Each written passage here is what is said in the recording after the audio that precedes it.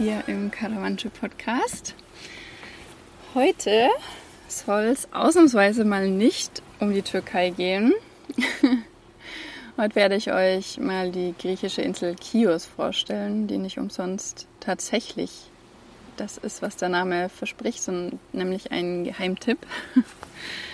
Ja, eigentlich geht es ja hier immer sehr viel um Türkei, Inhalte, Infos zur Türkei. Das Ding ist, dass die Insel Chios nur, ich glaube, 7 oder 8 Kilometer vom türkischen Festland entfernt liegt und deswegen durchaus dazugehört zur Türkei und zum Türkei-Content. Als ich damals noch in Izmir gelebt und gearbeitet habe, haben einige Kollegen immer mal wieder Tages- oder Wochenendausflüge auf die Insel unternommen. Mich hat es nie so wirklich angezogen und warum ich jetzt gerade auf der Insel bin, dazu gibt es später mehr. Manche Reisende habe ich jetzt auch schon mitbekommen, die nehmen die Insel quasi als Zwischenstopp von Griechenland, vom griechischen Festland in die Türkei rüber, nach Izmir. Da spart man sich dann eben auch einige 100 Kilometer im Vergleich zum Landweg, wenn man dann eben nach Norden, nach Thessaloniki fährt, dann wieder rüber, dann wieder runter. Wahrscheinlich sind die Fähren gerade für Wohnmobile trotzdem teurer, aber auch dazu später ein paar Worte. Teurer als der Sprit, aber ja, mittlerweile würde ich echt sagen, es lohnt sich, vor allem wenn man hier auf Chios, ich sage mal, mindestens eine Woche bleibt und vielleicht auch das Ganze nutzt als kleine Zwischenstation, um ein bisschen runterzukommen, um die Erlebnisse, die man schon hatte, zu verarbeiten. Hier in der Ruhe der Insel einfach mal ein bisschen abzuschalten, bevor es dann weitergeht auf neue Abenteuer in der Türkei. Ja, jetzt aber erstmal von Anfang an. Das, was ich euch jetzt erzähle, ist ungefähr das, was ich kürzlich in meinem Newsletter veröffentlicht habe. Wer da noch nicht angemeldet ist, macht das unbedingt. Link ist in den Shownotes. Da gibt es immer mal wieder Einblicke, die es jetzt so nicht auf Insta gibt oder die ich jetzt nicht einfach so frei rausgebe direkt. Und zusätzlich zu dem, was jetzt im Newsletter stand, falls du ihn schon bekommen hast, teile ich diesmal aber auch noch meine Lieblingsplätze und Lieblingsstrände hier auf der Insel mit dir. Ich bin jetzt mittlerweile 1,5 Wochen hier, habe doch schon einiges gesehen, besichtigt und genossen und habe da, denke ich, schon einen relativ guten Überblick. Ja, also erstmal Chios ist, wenn man auch danach googelt, tatsächlich ein Geheimtipp, wird auch immer noch so betitelt und ja, ich habe bei dem Wort manchmal so ein bisschen Bauchschmerzen, weil es in anderen Kontexten, zum Beispiel im Bezug auf Albanien benutzt wird, aber Albanien ist einfach kein Geheimtipp mehr. Also ich verstehe unter Geheimtipp etwas, wo noch nicht viele Menschen sind, wo nicht allzu viel Tourismus ist. Und wenn man nach Albanien geht, jeder, der schon mal dort war, weiß, da ist richtig die Hölle los im Sommer. Und auch Montenegro oder sowas. Also da wird Geheimtipp wahrscheinlich eher so verstanden, dass es viele Leute noch nicht kennen oder auf dem Schirm haben. Aber geheim ist es nicht mehr wirklich. Ja, bei Chios allerdings schon. Denn ich habe jetzt mittlerweile auch schon mit ein paar Einheimischen gesprochen und auf Chios ist die Touri-Saison ungefähr nur einen Monat lang, habe ich mir sagen lassen, so von Mitte Juli bis Mitte August. Was daran liegt, dass Mitte August so ein paar griechische, weiß ich nicht, auf jeden Fall gibt es ein paar Feiertage, was dann eben viele dafür nutzen, zu sagen, okay, da kommen wir nochmal hin, dann unternehmen wir nochmal was oder das ist dann eben der Abschluss unserer Urlaubszeit und danach geht es eben wieder zurück. Sei es jetzt unter den Einheimischen, unter den Griechen, die vielleicht von anderen Inseln kommen, die aber auch hier auf der Insel wohnen oder auch andere vom Festland. Und so ist es hier wirklich, als ich jetzt hergekommen bin Mitte September, schon sehr, sehr ruhig eigentlich.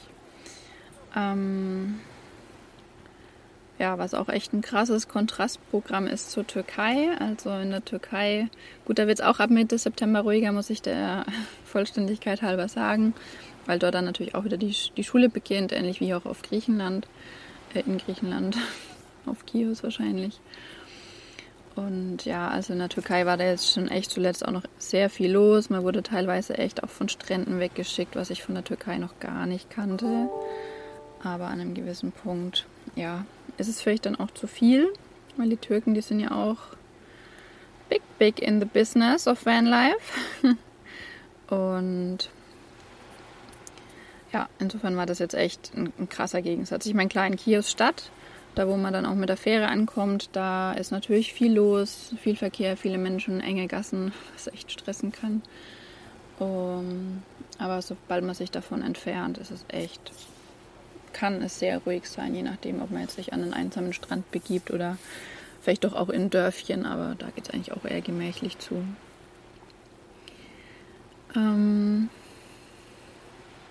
Ja, was man hier so alles besichtigen kann, also hier gibt es anscheinend einiges, auch noch einiges, was ich jetzt noch nicht gesehen habe. Wir haben uns zuerst die 3 touristischen Örtchen im Süden vorgenommen. Ich war zuerst noch mit einem befreundeten Pärchen unterwegs. Da haben wir zum einen das bemalte Dorf Pirgi uns angeguckt. Also es heißt bemalt, aber im Endeffekt sind die Hauswände erstmal wohl weiß gestrichen worden und dann wurde halt so, ich kann es nur auf Englisch sagen, Carving, irgendwie so das Weiße dann wieder abgekratzt und mit eben charakteristischen Mustern versehen. Das Ganze stammt wohl aus der Zeit, als die Insel noch unter genuanischer Herrschaft stand. Also hat auch eine spannende Geschichte tatsächlich vorzuweisen, aber zur Geschichte weiß ich jetzt nicht allzu viel, weil es nicht so mein Steckenpferd ist.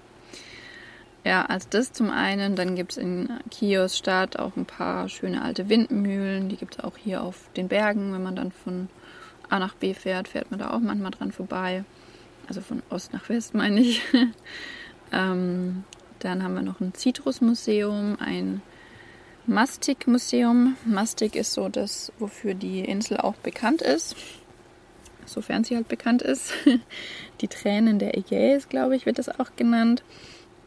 Es ist ein Baumharz, was von einer gewissen Baumsorte gewonnen wird und was dann eben auch Verwendung findet in Speisen, in Getränken, als Süßigkeit, im Likör, im Schnaps, was auch immer.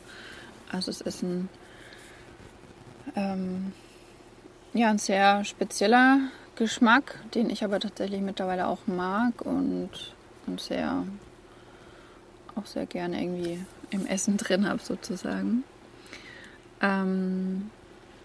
Genau, da gibt es dann eben neben Pirgi noch 2 andere Städte. Einmal war es, glaube ich, Olympi und Mesta war es, genau. Mesta ist auch vergleichsweise touristisch, hat eine schöne Burganlage, durch die man so durchgehen kann. Und das Krasse ist echt, sogar wenn es sehr heiß ist, spaziert man da durch das Örtchen und denkt so, oh ja, super angenehm, toll, hier kann man ein bisschen Zeit verbringen. Und sobald man aber diese dicken Mauern wieder verlässt, stellt man erstmal fest, wie heiß es eigentlich ist. Also es ist schon echt spannend. Dann gibt es noch ein altes Kloster mit richtig schönen Mosaiken, mit Goldmosaiken. Eine Tropfsteinhöhle, die werde ich morgen besichtigen, durch so ein Loch in der Decke, wohl um die Mittagszeit die Sonne reinscheint, was besonders toll sein soll. Es gibt ein historisches Hammam, das habe ich auch noch auf der Liste stehen, weil das Ding ist, ich war natürlich schon mal in einem historischen Hammam, in einem historischen Hammam, das war zuletzt in der Nähe von der Schwarzmeerküste tatsächlich, als ich Pfingsten unterwegs war mit der geführten Tour, was super schön war zu erleben, aber natürlich nimmt man in so ein Hammam keine Kamera mit rein und macht natürlich auch keine Bilder. Umso schöner ist es, dass es hier wohl eins gibt, was leider nicht mehr in Betrieb ist, aber dafür kann man dann davon eben Fotos machen und eben mal zeigen, wie das innen drin ausschaut. Also da wird es demnächst auch noch bestimmt Insta-Stories, einen Post oder sowas dazu geben. Was haben wir noch? Ein verlassenes Dorf gibt es auch. Also Türkei und Griechenland haben ja auch eine leider oftmals traurige Geschichte miteinander. Stichwort Bevölkerungsaustausch, wenn man es schön betiteln will. Da gibt es eben dieses verlassene Dorf, was auch nicht mehr bewohnt wurde dann. Und ich habe gelesen, es gibt wohl auch noch eine Therme. Ich war selber nicht dort. Ich werde jetzt in meiner Zeit bis Samstag, ich habe jetzt noch 3 Tage, auch nicht mehr hinfahren. Es liegt ganz im Norden der Insel, da ist es sicherlich auch schön, mal lang zu fahren, weil es da kaum was gibt und sicherlich auch super, super einsam und ruhig ist. Ja, also es wird einem tatsächlich hier nicht langweilig, ja, und von den unzähligen schönen Stränden, ja, ganz zu schweigen. Ja, und ja, noch ein, zwei Hard Facts quasi zur Insel. Es ist die 5. größte Insel von Griechenland und die 10. größte Insel im Mittelmeer. Die ist von Norden nach Süd 51 Kilometer lang, von Ost nach West 29 Kilometer breit und an der schmalsten Stelle Ost-West auch nur 13 Kilometer breit. Also tatsächlich sehr überschaubar, aber man schafft es hier trotzdem auch einige Kilometer zu fahren. Ich habe jetzt in der ersten Woche auch schon 300 Kilometer runtergeschrubbt. Das lag aber auch, ja, zum einen ein bisschen Fehlplanungen, weil wir es nicht auf dem Schirm hatten, dass es echt wenige Einkaufsmöglichkeiten gibt außerhalb von Chios Stadt. Übrigens in Chios, ja, gerade wenn man Türkei-Reisender ist und länger keinen deutschen Supermarkt hatte, in Chios gibt es einen deutschen Supermarkt. Da gibt es Parmesan und Mozzarella und lauter so Zeug, was es in der Türkei nicht gibt. Eine andere Reisende hat mir sogar erzählt, dass sie in der Kühltheke ein Set mit Weißwürsten und süßem Senf und Laugengebäck gefunden hat. Ja, schon witzig. Und ja, auch zur Wasserversorgung. Also es gibt hier auf der Insel genug Wasser. Es gibt auch in den Städten genug Wasseranschlüsse, aber natürlich kann man da nicht ranfahren oder in den Orten, sage ich mal. Insofern, ja, sollte man die wenigen Wasserzapfstellen, die man unterwegs findet, dann doch nutzen, um auch mal den Wassertank voll zu machen, wenn man ein paar Tage, so wie ich jetzt, an einem Strand stehen will, ohne dass einem das Wasser ausgeht.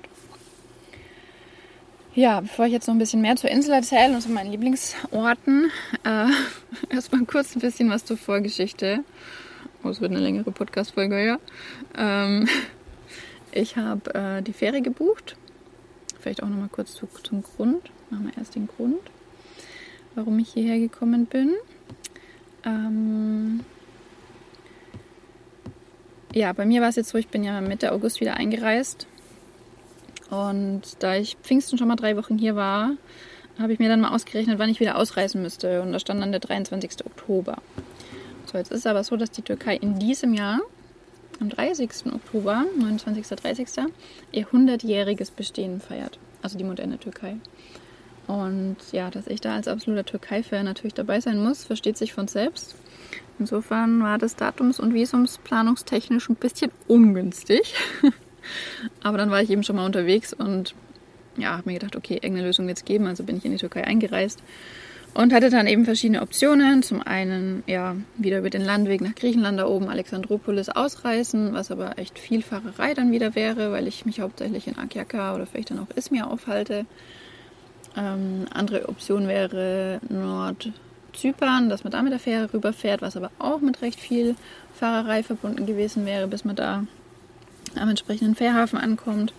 Und dann wäre es auch so, dass ich, wenn ich dorthin fahre, mindestens einen Monat bleiben wollen würde. Dazu kam, dass jetzt eigentlich Nordzypern auch zu der Jahreszeit, die wir gerade haben, mir auch einfach noch zu warm, zu heiß gewesen wäre. Insofern fiel es dann auch ein bisschen raus. Und dann blieb eben noch Chios. Also, ja, oder jemanden heiraten oder sowas. Aber, nee. Oder eben jemand finden, der einem einen Mietvertrag gibt oder ja, mit einem dann auch zum Notar geht, um so eine Langzeitaufenthaltsgenehmigung zu machen. Also falls ihr da jemand kennt oder jemand seid, der sagt, hey, kann man machen. Also nicht das Thema mit dem Heiraten, ne? Ja, kommt gerne mal auf mich zu, weil ich glaube, mittlerweile wäre ich auch wieder ready für so ein Langzeitvisum, um hier auch einfach mal ein bisschen mehr Zeit zu verbringen. Genau, so, zurück dazu.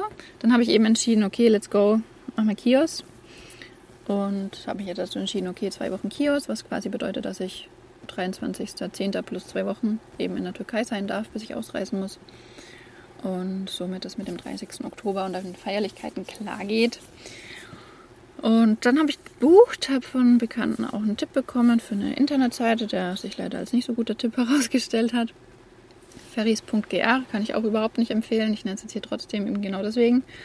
Weil er meinte, ja, das war so was sie gebucht haben, was sie gefunden haben im Vergleich, so das günstigste. Und dann dachte ich, na gut, dann nehme ich das. Und dann ist es natürlich, wegen .gr natürlich eine griechische Seite, die auf Englisch übersetzt wird. Und man kennt es ja, vielleicht hier und da, englische Übersetzungen sind nicht immer so tipptopp. Und dann hatte ich eben die Auswahlmöglichkeiten auf dieser Seite auszuwählen mit Fahrzeug unter 4,25 Meter oder über 4,25 Meter. Beziehungsweise, was heißt Fahrzeug? Es stand auf Englisch dort, es stand Car, auf Deutsch Auto. Und dann dachte ich, na klar, mehr wie 4,25 Meter, Gemisch hat 6 Meter. Let's go.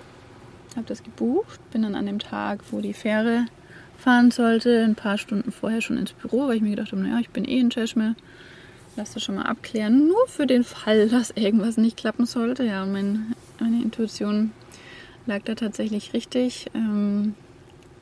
Ich habe dann im Büro mir erstmal sagen lassen müssen, mit was für einem Auto fährst du denn?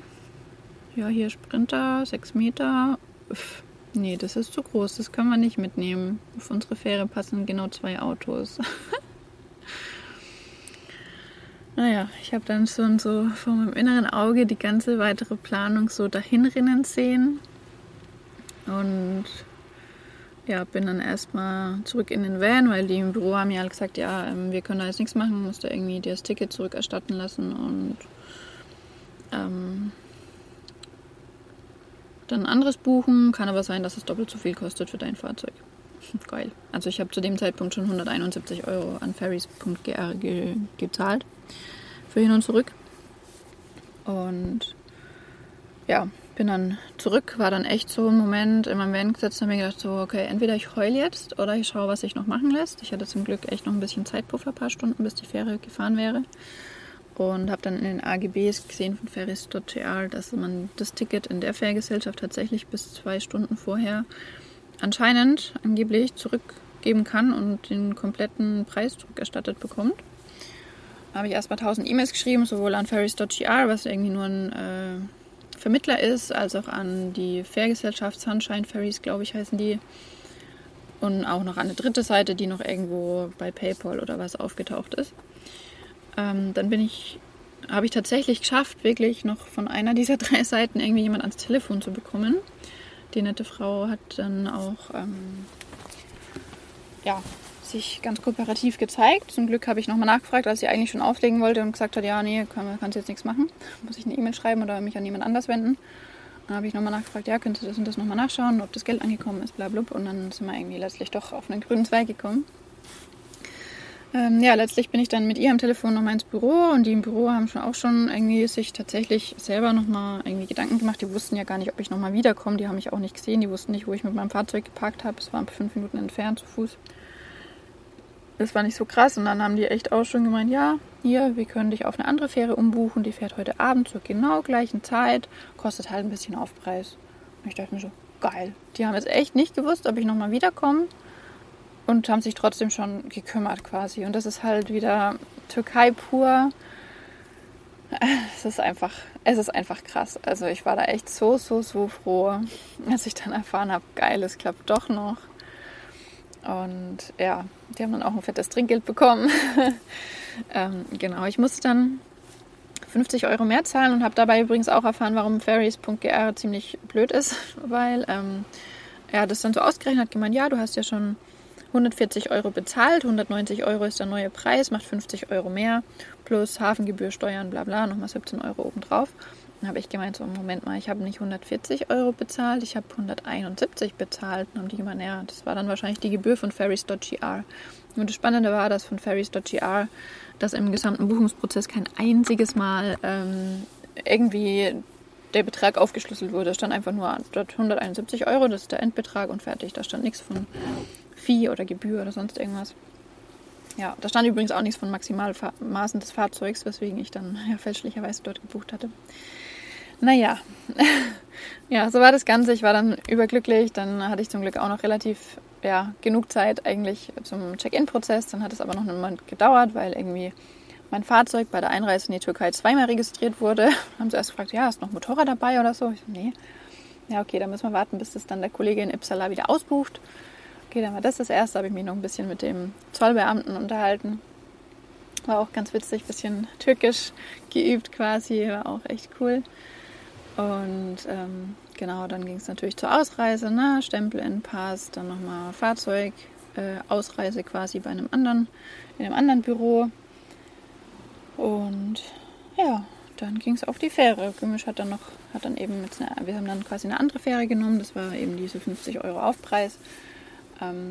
Gümüş hat da noch ganz gut mit drauf gepasst.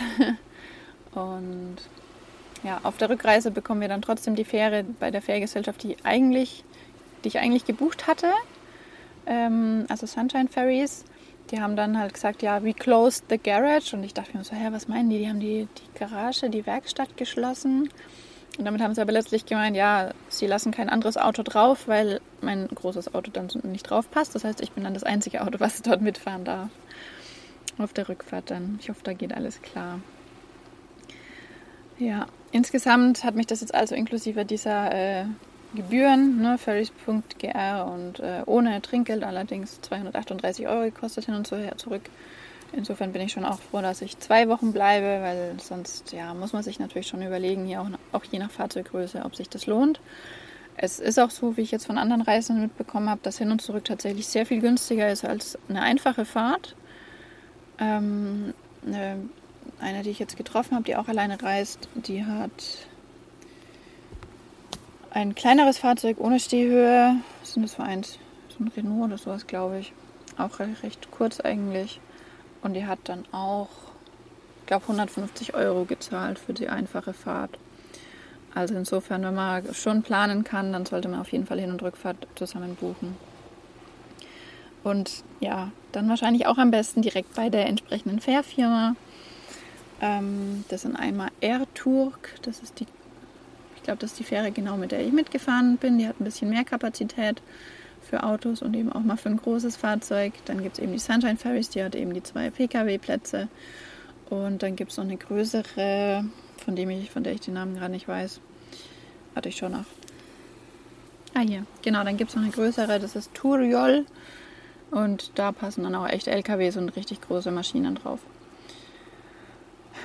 Ja, was ich noch ergänzen muss hier, was nicht den Platz im Newsletter gefunden hat, ist, die Fährfahrt kann je nach Fähre und je nach Wind und Wellengang sehr nass sein. Also meine Freunde, die wurden da in ihrem, was haben die denn? Ich glaube ein Dopplo oder sowas, quasi mit Salzwasser geduscht. So, hier kommt jetzt erstmal ein bisschen Werbung. Also wenn du auch in die Türkei reisen möchtest, dann schnapp dir unbedingt mein Buch, mein Reiseführer, der nicht erst in der Türkei beginnt, sondern dich schon bei den Reisevorbereitungen mit an die Hand nimmt, was es alles zu beachten gibt, damit du deine Reisezeit möglichst effektiv nutzen kannst und keine im ersten Moment böse Überraschungen erlebst auf dem Weg in die Türkei. Vielleicht wird es noch einen Artikel zu Chios geben, der dann quasi in der Update-Section unter dem Update-Link im Buch aufgeführt wird. Da werde ich das wahrscheinlich alles nochmal ausführlich behandeln. Hol dir es auf jeden Fall, Link ist in den Shownotes. Gibt es als E-Book und auch als Taschenbuchversion. Und wenn du noch Fragen hast, kommst super gern auf mich zu.